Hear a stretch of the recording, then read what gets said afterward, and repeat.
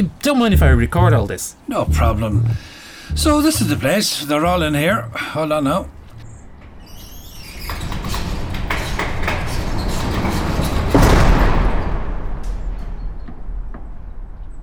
Like I said, I knew you did that podcast about those old video games, so I figured you might be able to give me an idea of what they're all worth and maybe help me to find some buyers. Yeah, sure. I know lots of people who would love to take these arcade cabinets off your hands.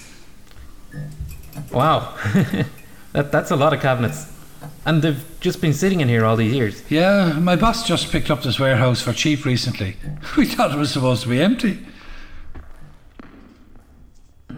There must be about 40 cabinets in here, and they all work. Yeah, I had them all hooked up to the mains so I could check them out. They're all working. Here, I'll power them up.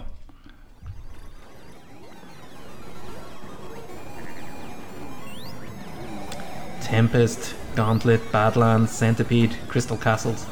Escape from the Planet of the Robot Monsters. Wow. Most of these must have come from the Atari plant that used to be down in Limerick. Yeah, the Paperboy is my favourite one. Oh, what about this one? It's not powered on. Yeah, that seems to be the only one that doesn't work. Looks like it might be a busted power supply. Oh, it looks like it's a US cabinet, so the voltage is different. Might just need an inverter to get it working. I think I have a friend who might be able to loan me one. Polybius. I've never heard of this one before.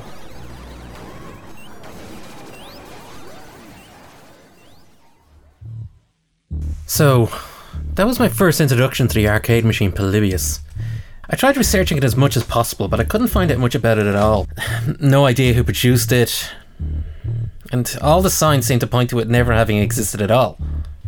But I found a few stories online about Polybius showing up in Portland, Oregon back in the early 80s. I got in touch over email with a girl named Nina, who knows the Portland arcade scene inside and out. Hello? Hello? Quit it. Lie down. Hi, is that Nina? Yes? Hi Nina, this is Gavin. We were emailing about this Polybius arcade machine, and you said you'd be happy to talk to me about it on the phone. Yeah, no problem. Cool. You're calling all the way from Ireland. So what do you want to know? Well, whatever you can tell me. You said that this Polybius machine was in some arcades over there. Yeah. Apparently an arcade run by Malibu Grand Prix Corp. Yeah, they had one back in 1981. Was supposed to be super addictive, but here's the thing. There were reports of a bunch of kids getting sick after playing it. Hey, shh, lie down. Sick how? Lie down. You say sick how? Well, the papers seem to describe it as severe stomach aches, nausea, migraine headaches. Some even had epileptic seizures. The arcade issued a statement saying that the kids just had too many Cokes. But eventually the publicity was just so bad, so the Polybius machine, it was recalled. Is that all? It's probably a bit silly, but... No, go on. Whatever you can tell me could be helpful. Well, you know how it's probably just stupid stories, made up by kids at the time, but there are stories of men in black suits, regularly calling around to the arcade in the evenings, I guess pulling data logs off some sort of arcade cabinets. Oh. Hey. That is interesting. Look, I am going to have to go. The dog's got me driven absolutely nuts there. I apologize for that. No problem, Nina. Look, you've been a great help. Thanks for your time. Listen, hey, no problem at all. But listen, there's just one other thing I just remembered. It might be. Yeah. The company that made it were called Sinus Lotion. Sinus lotion? Sinus Lotion. Sinus lotion. It sounded German.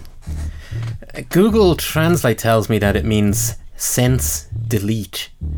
A bit more searching on the name, however, shows that the company was actually Czechoslovakian. Luckily, I have a good friend who teaches English in Prague, and he was able to put me in touch with a student of his who was actually a game developer in the 80s. Andel, what can you tell me about a game called Polybius? Oh yes, I know this game very Like, can you give me an idea of what type of game it actually was? It was a spaceship shooting game, like your Golf or Asteroids, but with far more advanced visuals, because everything is more advanced in Czechoslovakia.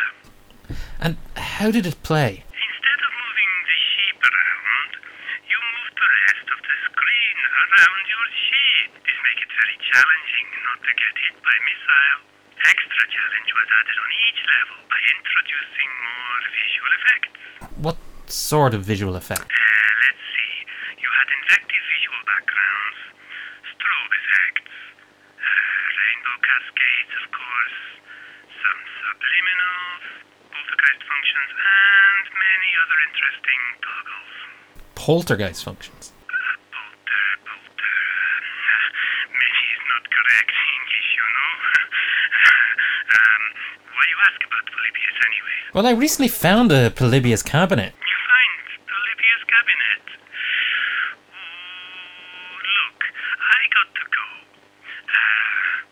You should get rid of cabinet as soon as possible, I think.